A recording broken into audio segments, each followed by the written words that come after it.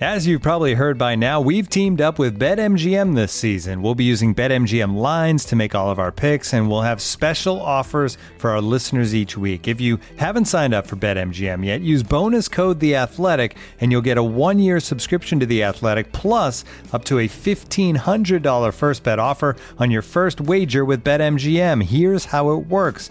Download the BetMGM app and sign up using bonus code The Athletic. Make your first deposit of at least $10. Place your first bet on any game and claim your voucher for a 1-year subscription to The Athletic. See BetMGM.com for terms. U.S. promotional offers not available in D.C., Mississippi, New York, Nevada, Ontario, or Puerto Rico. Gambling problem? Call 1-800-GAMBLER. Available in the U.S. Call 877-8-HOPE-NY or text HOPE-NY 467-369 in New York. Call 1-800-NEXT-STEP in Arizona. 1-800-327-5050 in Massachusetts. 1-800-BETS-OFF in Iowa. 1-800-270-7117 for confidential help in Michigan. 1-800-981-0023 in Puerto Rico. First bet offer for new customers only in partnership with Kansas Crossing Casino and Hotel. Don't forget, if you haven't signed up for BetMGM yet, use bonus code The Athletic, and you'll get a 1-year subscription to The Athletic, plus up to a $1,500 first bet offer on your first wager. The Athletic.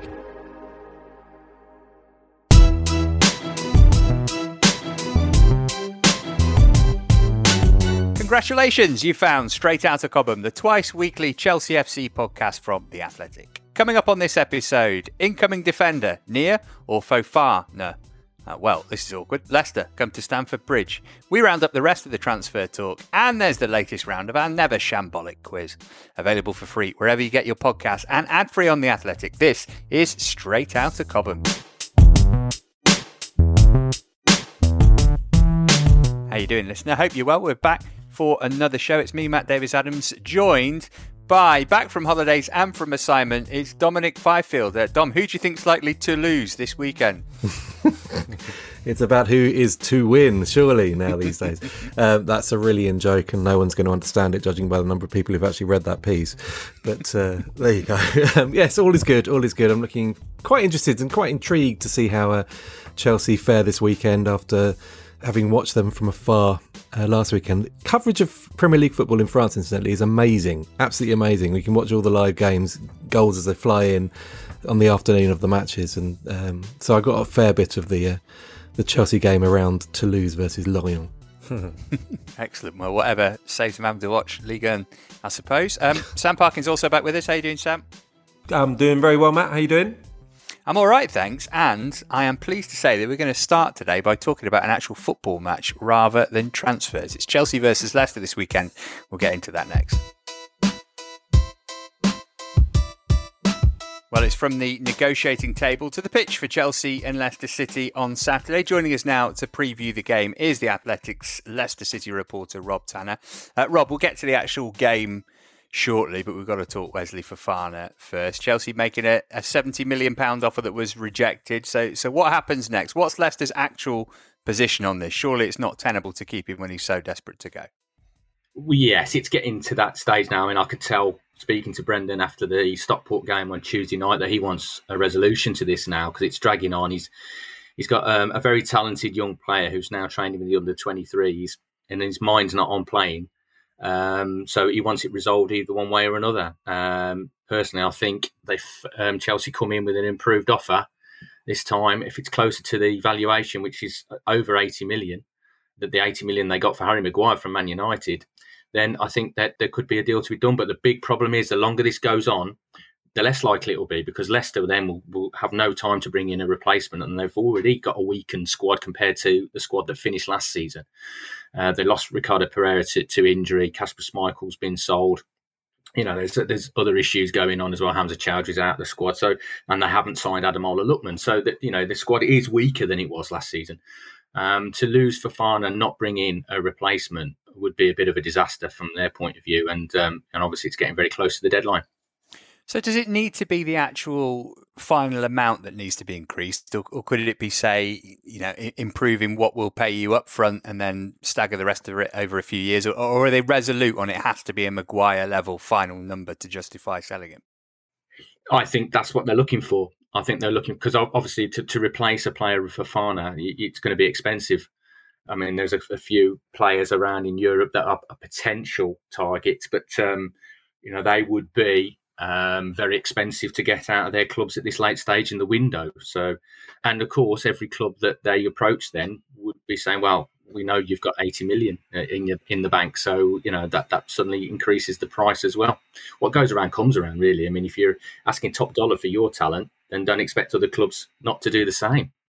We've spoken on this pod a couple of times about the possibility of maybe doing a bit of a deal with this. It's similar to what Chelsea did with Cucurella and Levi Colwill. They were obviously separate deals, but I'm sure they were part of the same negotiations broadly. Is there any interest from a Leicester perspective in maybe saying, well, why don't we take a Callum Hudson-Odoi or a Trevor Chalobah or a Billy Gilmore on loan for the season as part of this? I think it'd have to be a central defender to fill that void. I know there's other areas of the squad that Brendan Rodgers wants to, or did want to improve in this strangest of strange transfer windows for Leicester. He wanted a right-sided winger as well. He wanted another attacking midfielder. But defence is the area of greatest concern, especially at centre-back. He's lost all faith in Charles Söyüncü and Yannick Vestergaard. They both played at Stockport, but they're behind Danny Amarte now, who's really a makeshift centre-back.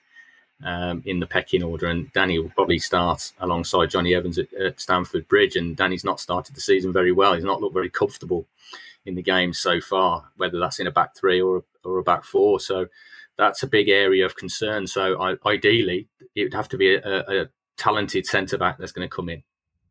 Rob, I know you've written a really good piece on the Athletic today about the various issues that are blighting Leicester City so far this season, but the Fofana situation, in the past, Leicester were sort of considered masters of long-term planning, and if somebody did come in for one of their star players, there was almost another player waiting there on the taxi rank to come straight into the first team to replace him.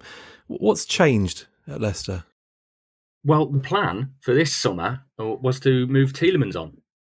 Now, they always know that the model is, they didn't do it last year, by the way, which is part of the problem. They've got financial concerns now. Is to sell one asset and then reinvest that money and strengthen other areas of the squad. And they've done it very, very well over the years. And they've managed to get some really good money for some of these talented players as well. I mean, I think Chelsea have paid Leicester 110 million for Kante and Drinkwater and Chilwell. But this time it's come out a bit left field because the expected bid from Arsenal for Tielemans hasn't come in. I'm told because they're asking too much money. Well, this is what Arsenal's view is, that it's too much money. So he was earmarked as the one that wanted to go and was likely to go. That hasn't happened. Unexpectedly, they weren't planning to sell a Fofana or a Harvey Barnes or a James Maddison in this window. But they now find themselves in a situation with Fofana late in the window. He's obviously had his head turned as well. He wants to go to Chelsea and they have to deal with that situation. But the financial picture at Leicester has changed. COVID's had a huge impact on them.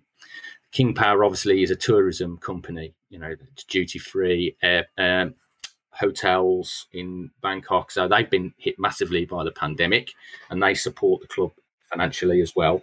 The club is trying to be self-sufficient. So while they have posted losses of 120 million over the last 3 years, the permissible losses related to COVID, they're not close to breaching FFP, certainly not in this country, but the UEFA guidelines are the ones that they're really concerned about because they're a lot stricter.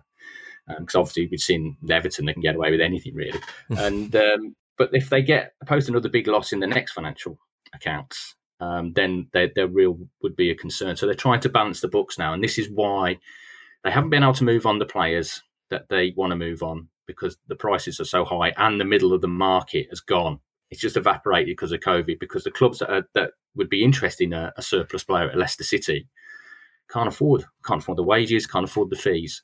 So they can't move them on. So it's deadlock. So the only way to release that deadlock is really to sell a top asset. And Fofana could be the one to go, but it's so late in the window, it's causing them all sorts of problems now. Yeah, just on that, Rob, if they were to lose Fofana, another potentially, would there be contingency to try and replace them before the window closes? Or are you fearful, and is this the sense from the fans that this malaise could extend to the rest of this season?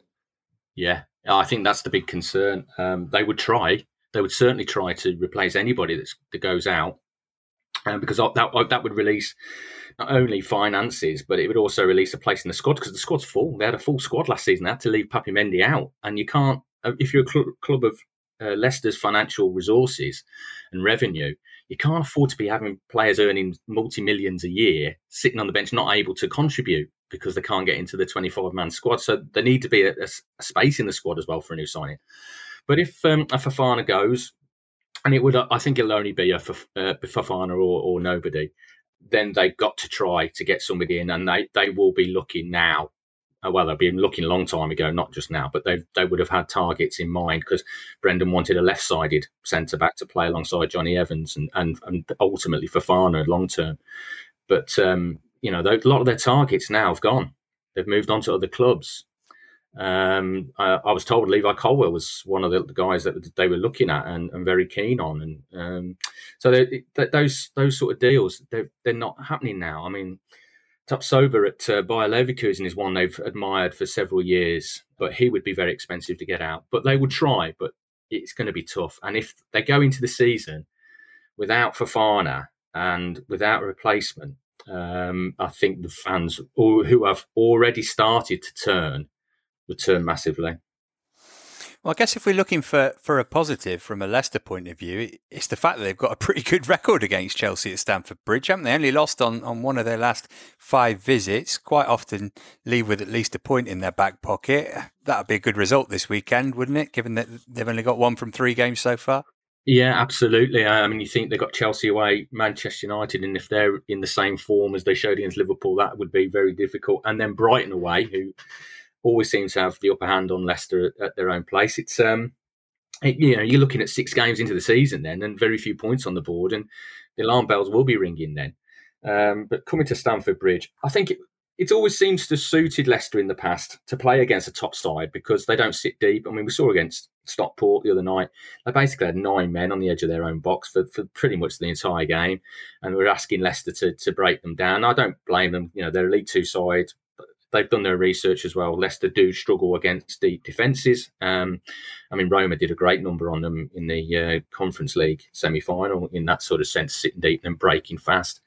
But whereas a Chelsea will be expected to come and dominate against them, same when they go to Liverpool, Man City, and they had a good result at Man City a couple of years ago. I think it was 5-2. So they're a counter-attacking side. They like teams to come onto them and then break with pace with Harvey Barnes and Jamie Vardy. That's why I think they've done reasonably well on those occasions. This time, my concern is mentally. The morale and confidence has been affected a little bit. They need a big performance to get them going, I think. Well, given how Chelsea played last week, it might be the mental fragility derby. We shall see on Saturday. Rob, thanks so much for your time today. We'll speak to you soon. Thank you. Rob Tanner there, read him only in The Athletic. Chelsea-wise then, Dom, they had this open training session on Tuesday at Stamford Bridge. Probably not the best timing for that to have happened given what happened in Yorkshire on Sunday. But we did see Mateo Kovacic out there as part of training. We were recording before Thomas Tuchel's press conference. But if he's able to take some part in the game on Saturday, that would be a massive boost given how Chelsea was so easily swamped in midfield by Leeds. Yeah, absolutely. He's been missed with each passing week, really. I mean, he's such a good player when he's on song and showed real flashes of quality last season when fit and firing. So yeah, they're desperate to get him back in. I had a bit of I listened to the podcast on Monday post Leeds and listened to, I think it was Liam who was talking about Conor Gallagher and his travail as a number 6. Conor Gallagher is never going to be a number 6 for Chelsea. He's playing completely out of position at the moment. He needs to come to a club that... No, stop it, Dom, stop it. You're going down a different road there. So if you could get Kovacic alongside... Jorginho is the obvious one for this home game when you'd imagine Chelsea would have more of the ball. Playing as those 2 central midfielders, the balance of the team will be a lot better. That's the logic as far as I can see. So, yeah, if he's fit, he plays. Fascinating selection dilemma here for Thomas Tuchel, I think, Sam. Not just in midfield, but all over the pitch. Obviously, Koulibaly is going to be suspended, but it doesn't seem like Tuchel fancies Trevor Chalobah anymore. I mean, if Chalobah doesn't play in this game, and Azpilicueta does come into the back 3, then that is surely a sign that Chalobah has to go out on loan this season, right? Yeah, I completely agree with you. I think it's a real fascinating weekend in prospect in terms of the team selection Because I think a number of supporters that have watched the last few performances would call for wholesale changes. And we know that's not going to happen. But I think there probably is an argument for a Chalobah for this game. To a lesser degree, I can't see it happening, but Broja. I said if that front three continue to toil and don't get a goal, put him in. Give him an opportunity.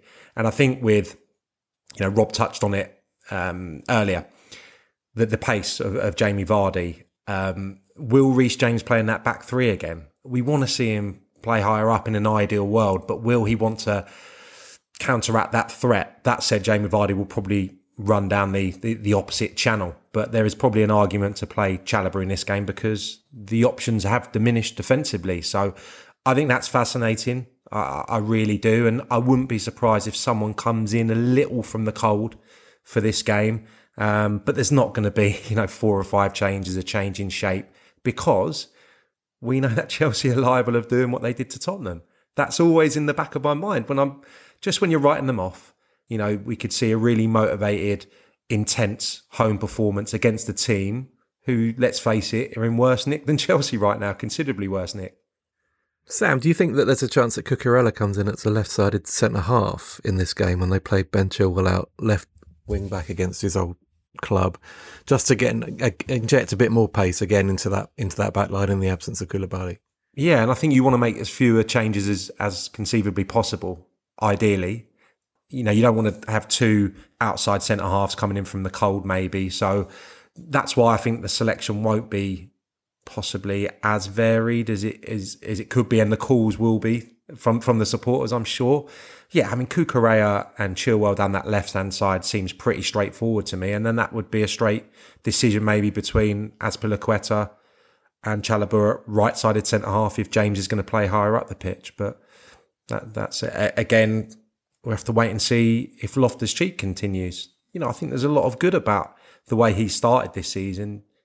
It would have been a whole lot better had he got that goal in the opening 5 minutes the other day, and it would be a no-brainer now. So that's why we're all so frustrated, I think, with Ruben Loftus-Cheek, because certainly the three of us know what he's capable of.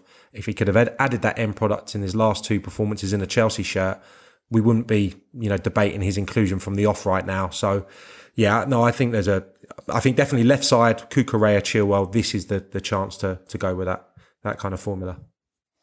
Sam mentioned the 3 up front, Dom. None of them have scored yet. Might Kai Havertz be hoping that Armando Broja is not off the treatment table? Because that would feel like maybe a switch that could be made. Play Broja through the middle and give Havertz a rest, because you're not going to drop Sterling, are you? And Mount's always seemingly the first name on the team sheet. Yeah, and I suppose Tuchel could put Broja in the hope that sort of for a home start, desperate to show what he can do to the home supporters as well.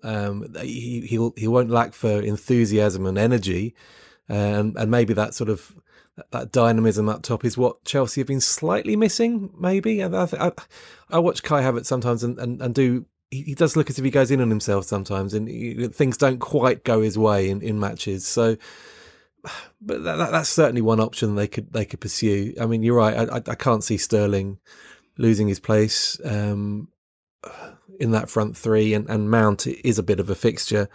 It's still, I suppose, Tuchel might look at it as a bit of a risk. I mean, he has pinned pretty much all his faith on that front 3 so far. It maybe hasn't been justified, but the stubborn side of Thomas Tuchel might want to pursue it one more time to see if it yields some dividends. But it's nice having Broja as an option, particularly after how well he did in periods at Southampton last season. And with Southampton at home on the horizon, if he's not available for this weekend, that might be a game to put him in for. And I agree with Dom. I think it just feels a little bit too early to dismiss this front 3. That said, Havertz and Mount were so off it. Would he see this as an opportunity to give them a little bit of a rest, just take them out of the firing line? Sterling, I think, has been unlucky. You think he conceivably could have had 2 goals now, disallowed marginally at Everton, and it was a brilliant finish the other day. So is he just having a bit of an unlucky start? Because he could be flying, could be sitting here with 2 goals, could be full of confidence. And as it is, we're all really questioning whether this 3 is going to get the return of goals, or if someone needs to come in now to be the 18-yard box player, which is which is a strong argument right now when you see the lack of assists and goals that they're contributing. Yeah, let's not quite label him Rotimo Sterling yet. There's still plenty of time. That's a good point that Sam makes about the upcoming games as well. Leicester on Saturday, then at Southampton Tuesday, West Ham at home in no sort of form, and Fulham at the Cottage to come to before Liverpool in the middle of September. Well, it's a 3:00 kickoff at Stamford Bridge on Saturday. Of course, we'll react to that in our Monday pod when we'll also give our thoughts on the Champions League draw, which is happening tonight as we record. Speaking of draws, the Blues will play Manchester City away from home in the third round of the Carabao Cup when that gets underway in November. All right, we'll have a little chat about transfers next.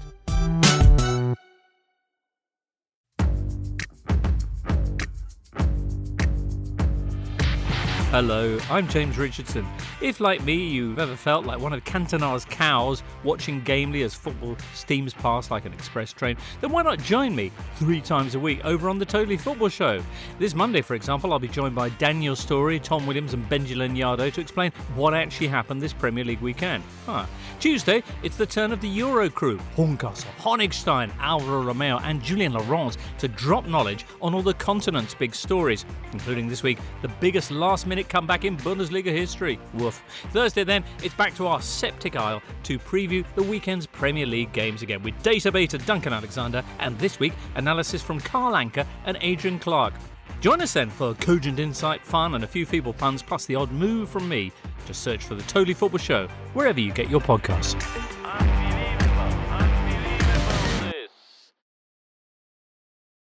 This episode is brought to you by Michelob Ultra, the official beer sponsor of the NBA. Want to get closer to the game than ever before? Michelob Ultra Courtside is giving fans the chance to win exclusive NBA prizes and experiences like official gear, courtside seats to an NBA game, and more. Head over to MichelobUltra.com/courtside to learn more.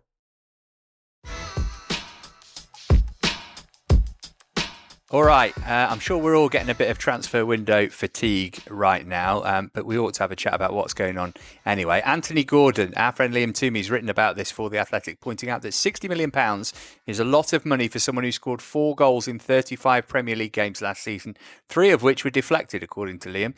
He also only won his first England under-21 cap in November.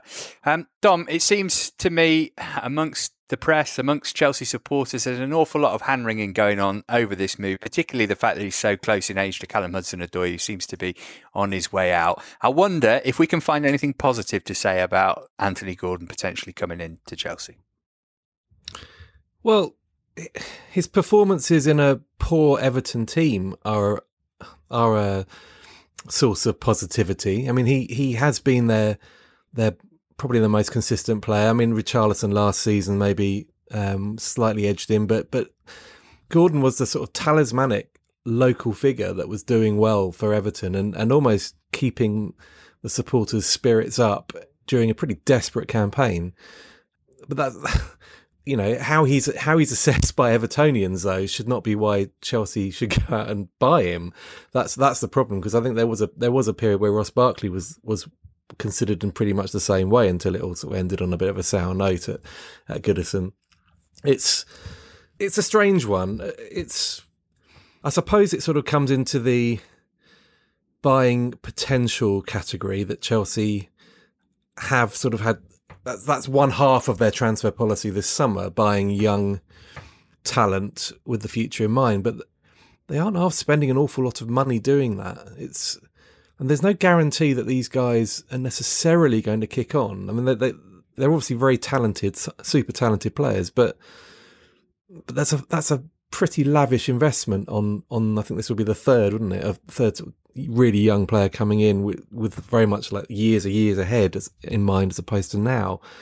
So, of all the transfers that Chelsea have either completed or really pushed for or come close to doing this summer, this is the one that baffles me most. Is it an area of the team that they need to strengthen in necessarily? Are there not other priorities in the side? Why are they looking to do this now?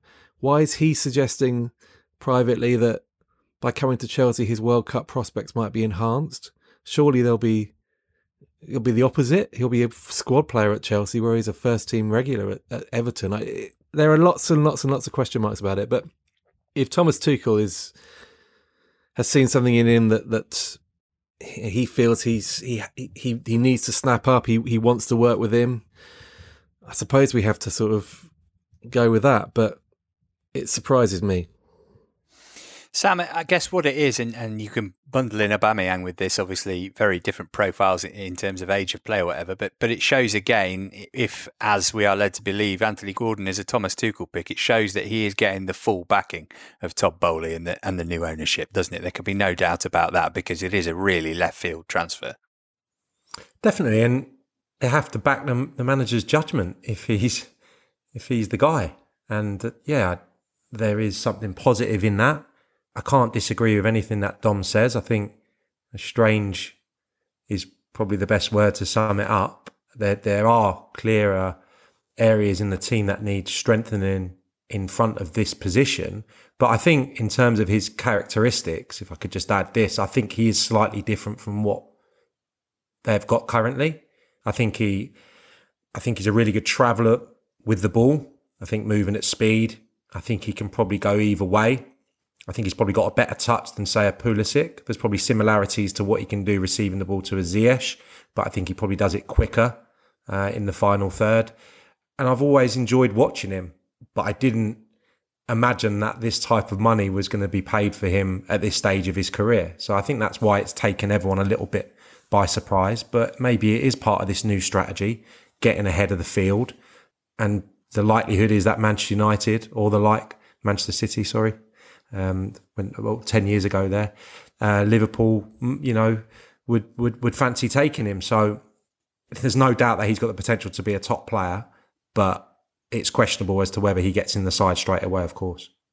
And if you're developing him for Chelsea, Dom, because it's not like you're going to sell him to one of your domestic rivals, and it's not like anybody else has got any money to buy these kind of players at the minute. Does this kind of highlight the fact that Chelsea need to get a proper sporting director in as soon as possible, because there's a sort of scattergun nature to a lot of these transfer dealings, and you feel if there was somebody with experience and knowledge of the industry that maybe things would be shaping up a little differently?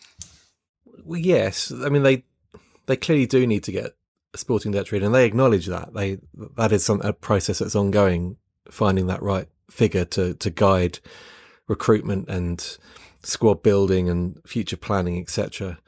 I don't know whether it would have had a major effect necessarily on things like this summer. I mean, Chelsea are in this position largely because they were paralysed for a period last season, but they almost allowed this to happen to themselves. I mean, with the players that have left, this revamp that the summer has required is almost a legacy of the previous regime and almost negligence to a certain extent. I mean, that's probably a bit harsh, but that, when you lose two centre halves who've for nothing and the Lukaku fiasco, etc., and when your midfield is suddenly all aging together and all going out of contract pretty much at the same time, it's these are things that if you'd had a long-term vision and a sporting director in place who was thinking 2-3 years ahead, 2-3 years back, they wouldn't be in this position now. So it would have been a difficult task if they'd appointed one this summer, but I mean, they will appoint one, and you'd imagine that in future they won't need to be this haphazard with their transfer policy. But at the moment, it's a sort of mixture of needing to fill large holes in the team, needing to satisfy a head coach who has serious concerns about the makeup of his squad, and needing to make a bit of a splash. New owners in the Premier League wanting to show that they still mean business and they can almost maintain the standards of success that the previous owner established. All right, so we'll wait and see on Gordon and Aubameyang. Aubameyang seems to be a case of maybe Barca dropping the price a bit for a player that they got for absolutely nothing in January. But hey, it's Barcelona, so we'll wait and see what happens with that. In terms of outgoings, Emerson to West Ham, 13 million plus a couple more in add-ons, according to Fabrizio Romano. Sounds like a good deal. He's probably going to shank in a last-minute winner when the teams meet at the London Stadium in February. That tends to be what happens. What about Callum Hudson-Odoi? What's your views on this, Dom? Bayer Leverkusen, we hear, Don't know. I can't make my mind up on this. On the one hand, they're in the Champions League, and the Bundesliga seems to be a good place for attacking players. But is he going to be out of sight, out of mind there? Would it be better going to a Premier League side? The Bundesliga is a good league for him to express himself and to also improve with regular game time. Good standard. He's been courted by so many German teams over the years. It'd be nice for him to actually go and show them what he can actually do in person. They've struggled so far, I think, in the league, haven't they? But you know, they're a talented squad who will improve, presumably. So I think it makes a bit of sense, to be honest. I do wonder, as we mentioned earlier, whether Leicester's desire to strengthen attacking wise means that there's a late twist in this tale potentially, because he would be an obvious target for them to go for. But for now, if it goes through to Bayer Leverkusen, then yeah, I think he'll do well there, and it'll serve him well in terms of getting himself back into some rhythm of games, and hopefully, I don't know, living up to the potential that we know he's got. Yeah, they'll want to get him in quickly. Leverkusen lost every game this season, including getting knocked out of the cup to lower league opposition.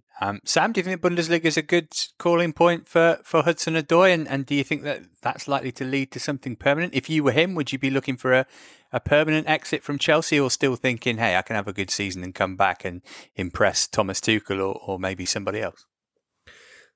I think there's no harm in a loan. Try and get into the head of a player that was much more talented than me in his early 20s. What would I have done? I'd probably go to the Northampton. Bundesliga. Yes, please, you'd have said. And especially, yeah, they sent me there with a Chelsea teammate of mine. It was glorious until neither of us performed for the first 3 months and got copious amounts of stick. I'd go to the Bundesliga, I would think. You're very much in the spotlight, I suppose, if he goes to the Premier League, and it didn't happen for him straight away.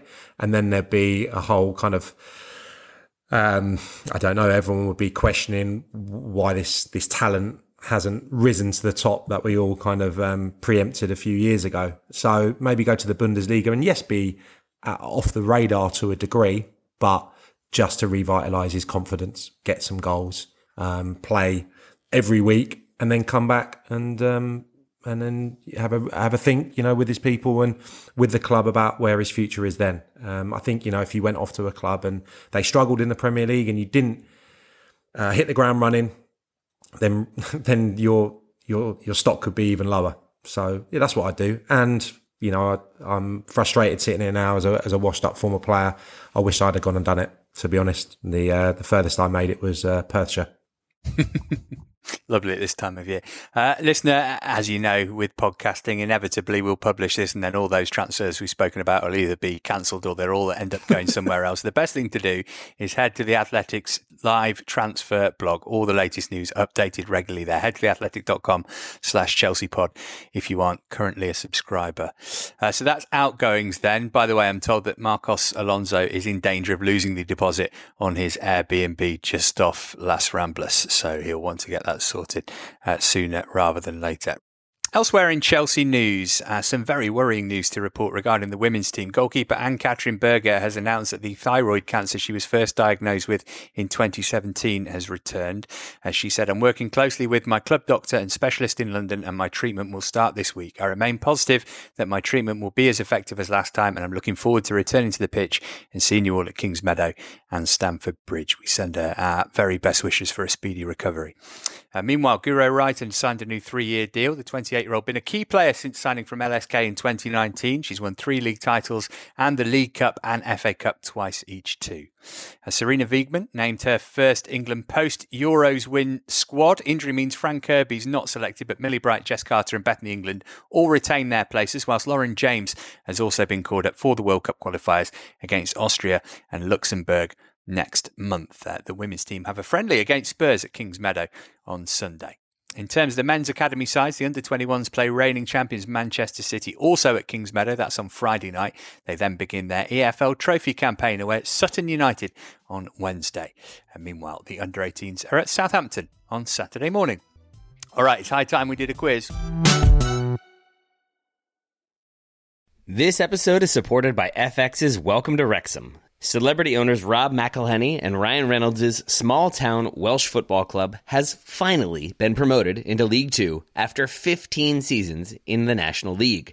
Dedicated staff and supporters celebrate the city's return to glory while bracing for the newfound challenges that come with being in a higher league. Will Wrexham AFC stand up to the challenge and rise again into League One? FX's Welcome to Wrexham premieres May 2nd on FX, stream on Hulu. Looking for an assist with your credit card, but can't get a hold of anyone? Luckily, with 24/7 US-based live customer service from Discover, everyone has the option to talk to a real person anytime, day or night. Yep, you heard that right. You can talk to a real human in customer service at any time. Sounds like a real game changer if you ask us. Make the right call and get the service you deserve with Discover. Limitations apply. See terms at discover.com/creditcard.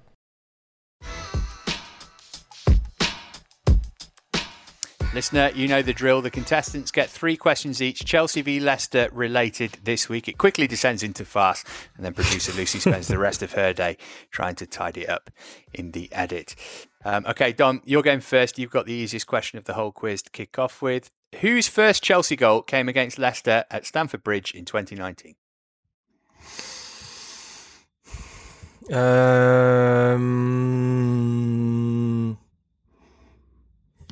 I think I went to that game. Was that the 1-1 draw?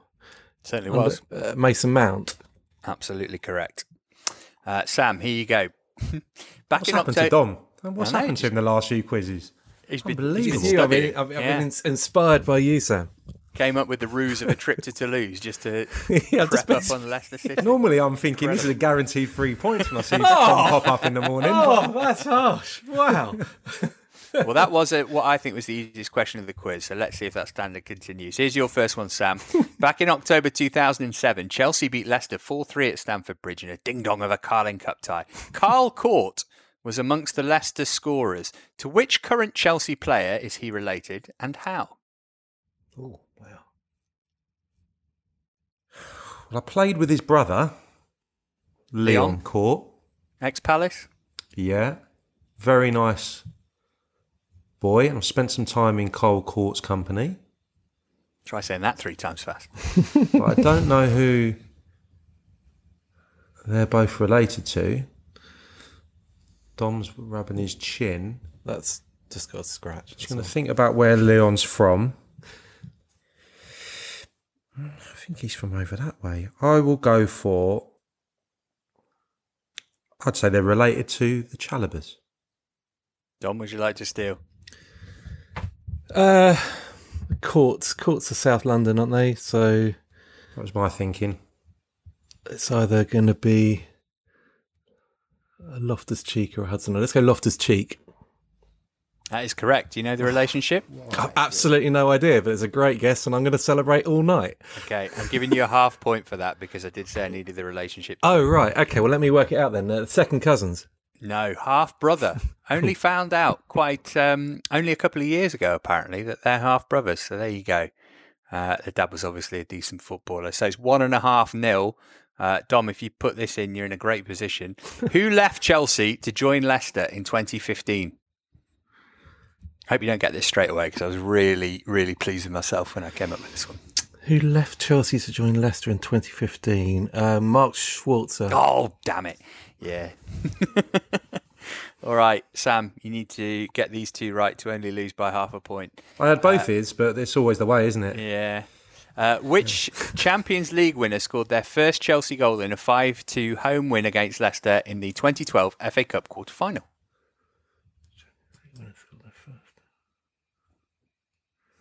Don't even understand the question. 2012. So in 2012, Chelsea played Leicester in the FA Cup quarter-final. Of course, they won the Champions League that year too, didn't they? One player scored their first goal for Chelsea during that FA Cup quarter-final in that year. 5-2 win at the Bridge. So they scored that goal, then a few months later, they were part of the team that won the Champions League. Ryan Bertrand. It's good, but it's not right. Tom? It's the best possible answer, isn't it, really? Well, the right one. Considering the story, yeah. 2012, that was March. That was Di Matteo was there at the time. Villas-Boas had the January window. Gary Cahill. Gary Cahill, he's absolutely flying today. Whoa! He joined that January, didn't he? From He did, Bolton. from Bolton, yeah. Wow. Okay, Dom, if you get this, I mean, we're talking unprecedented levels. I might just sit back, to be fair. Light a cigar and sleep. Make it a nervy finish. Go on. Yeah. Sit on the edge of your box. Well, you just concentrate on clawing back some respectability, Sam, because this has been miles. My questions off have been your usual ridiculous, by the way. Third Yeah, I've question. got both of them right. That's weird. Yeah. Depends who you ask. George Weah scored against Leicester in a 2-1 win in the FA Cup at the Bridge in 2000. What's Weah's current job? He's president of Liberia. Didn't even need time to think about it. Well, I Just did flew write a straight feature through. on him. So, bit unfair, that one. Would you have got that, Sam? I would have had a guess. Right, okay. Let's see if you can have an accurate guess at this one. The final question of what has been a humiliating 5 minutes. Which Nigerian international currently playing in Serie A made his Chelsea debut as a sub in a 3-0 win against Leicester in 2016? Nigerian international. Give me the rest Yeah. of it. Currently playing in Serie A, made his Chelsea debut as a sub in a 3-0 win against Leicester in 2016. I'll give you a clue because you've been Yeah, soundly I think I know who it is. Well, Okay. I've got an answer. Just Nigerian international. Victor Moses. No. Where did he say he was playing? In Italy? Yeah, in Serie A. Oh, I've got it as well. Tell him then, Dom. Ola Aina. It's correct. Oh, blimey. The thing is, I don't even think I've done that badly there. That's just an unbelievable performance from Dom. My questions were horrendous. It's more about Dom's Horrendous. brilliance than your yeah. own. My questions were a joke. by I'm the just way. going to retire now. Can I just retire? Can I just never come back on, please? I mean, I'm sure the listeners will be happy with that. But When the question is like 3 paragraphs, I don't really want to know. Just ask me who scored for Chelsea last season in the Leicester draw.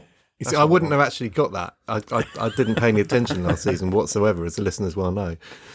Oh dear. Right, some thinking to be done in the parking camp. I think some questions to be asked. Hopefully you can come back from that. But Dom, well The thing I done. love about this is that Sam really takes... This is a sportsman in Sam that comes out of it. He really takes this badly. I'll get battered on WhatsApp for the rest of this week now. You so-and-so and No, all you, this. you were incredible there, Dom, but I've been done no favours by the team. I'll bear that in mind. Right, Dom, we teased it earlier. Tell us a bit more about your trip to Toulouse. It wasn't just because you wanted to talk to Philippe Montagnier about his couple of months in charge of Forest. No, it's Toulouse got promoted back to Ligue 1 last season. They are very much a club on the up in a city that is buying into what they're doing now. They were taken over by Redbird, who have a stake in Fenway Sports Group at Liverpool. Are buying AC Milan, who that deal goes through on the 6th of September. American private equity. They're being run by Damian Comoli, ex-Spurs, ex-Liverpool, Arsenal scout as well. And it's really a story about a club that's come back from one of the most humiliating seasons ever in French football, finishing bottom of Ligue 1 in the pandemic season. And the rebuild and how they've done it, and they've done it quite a clever way with a lot of good marketing, good merchandising. They've communicated, which we would like to see all our clubs do better, I'm sure. But they really have done that with their supporter base and the city itself in Toulouse, and their recruitment, which is very data driven and innovative in the way that they approach the market. So it's a couple of pieces just behind the scenes, and it was brilliant to be there. They gave me fantastic access. I'm really, really grateful for the time they gave the Athletic, and I hope the pieces read well, because Toulouse are a real example for a lot of other clubs to follow, I think. Excellent stuff. Do check that out. Remember, the Athletic doesn't just do podcasts on Chelsea. Sam, you were on the Athletic Football Podcast talking to Mark Chapman earlier this week. What did you have a chat about? Oh, the EFL, not footballing family dynasties from South London, starting with the Loftus-Cheeks and the Courts. Then I'm going to do the Allens, followed by the Wallaces of Southampton fame. So a quick So dive. bitter, isn't he? So bitter. A quick dive into the EFL. Very, very much enjoyed it. Bit of a focus on Ipswich under Kieran McKenna, ex-Manchester United, and Neil Wood, who's at Salford. So focused on them a little bit, but just all the big stories. Really, it's really good fun. Are you at a game this weekend? And if so, why is it Millwall Reading? I'm covering the two aforementioned games at Kingsmeadow. So the PL2 Friday night and the women's game Sunday, and an appearance on the ITV Football League highlight show sandwiched in between. Excellent, busy boy. Elsewhere on The Athletic, Liam's teamed up with John Muller to analyse how good or otherwise Edouard Mendy is with his feet, so do check that out. Remember, athletic.com/ChelseaPod is the place to go to sign up. It'll only cost you £1 a month for your first 6 months. That'll do us for today. They will be back on Monday looking back on that Leicester game, and we'll see who Chelsea got in the Champions League as well. Do join us for that if you can. Until then, many thanks for your company today. Thanks to Rob Tanner for joining us earlier, to Dom and to Sam and to producer Lucy. We'll catch up with you Monday. Have a great weekend.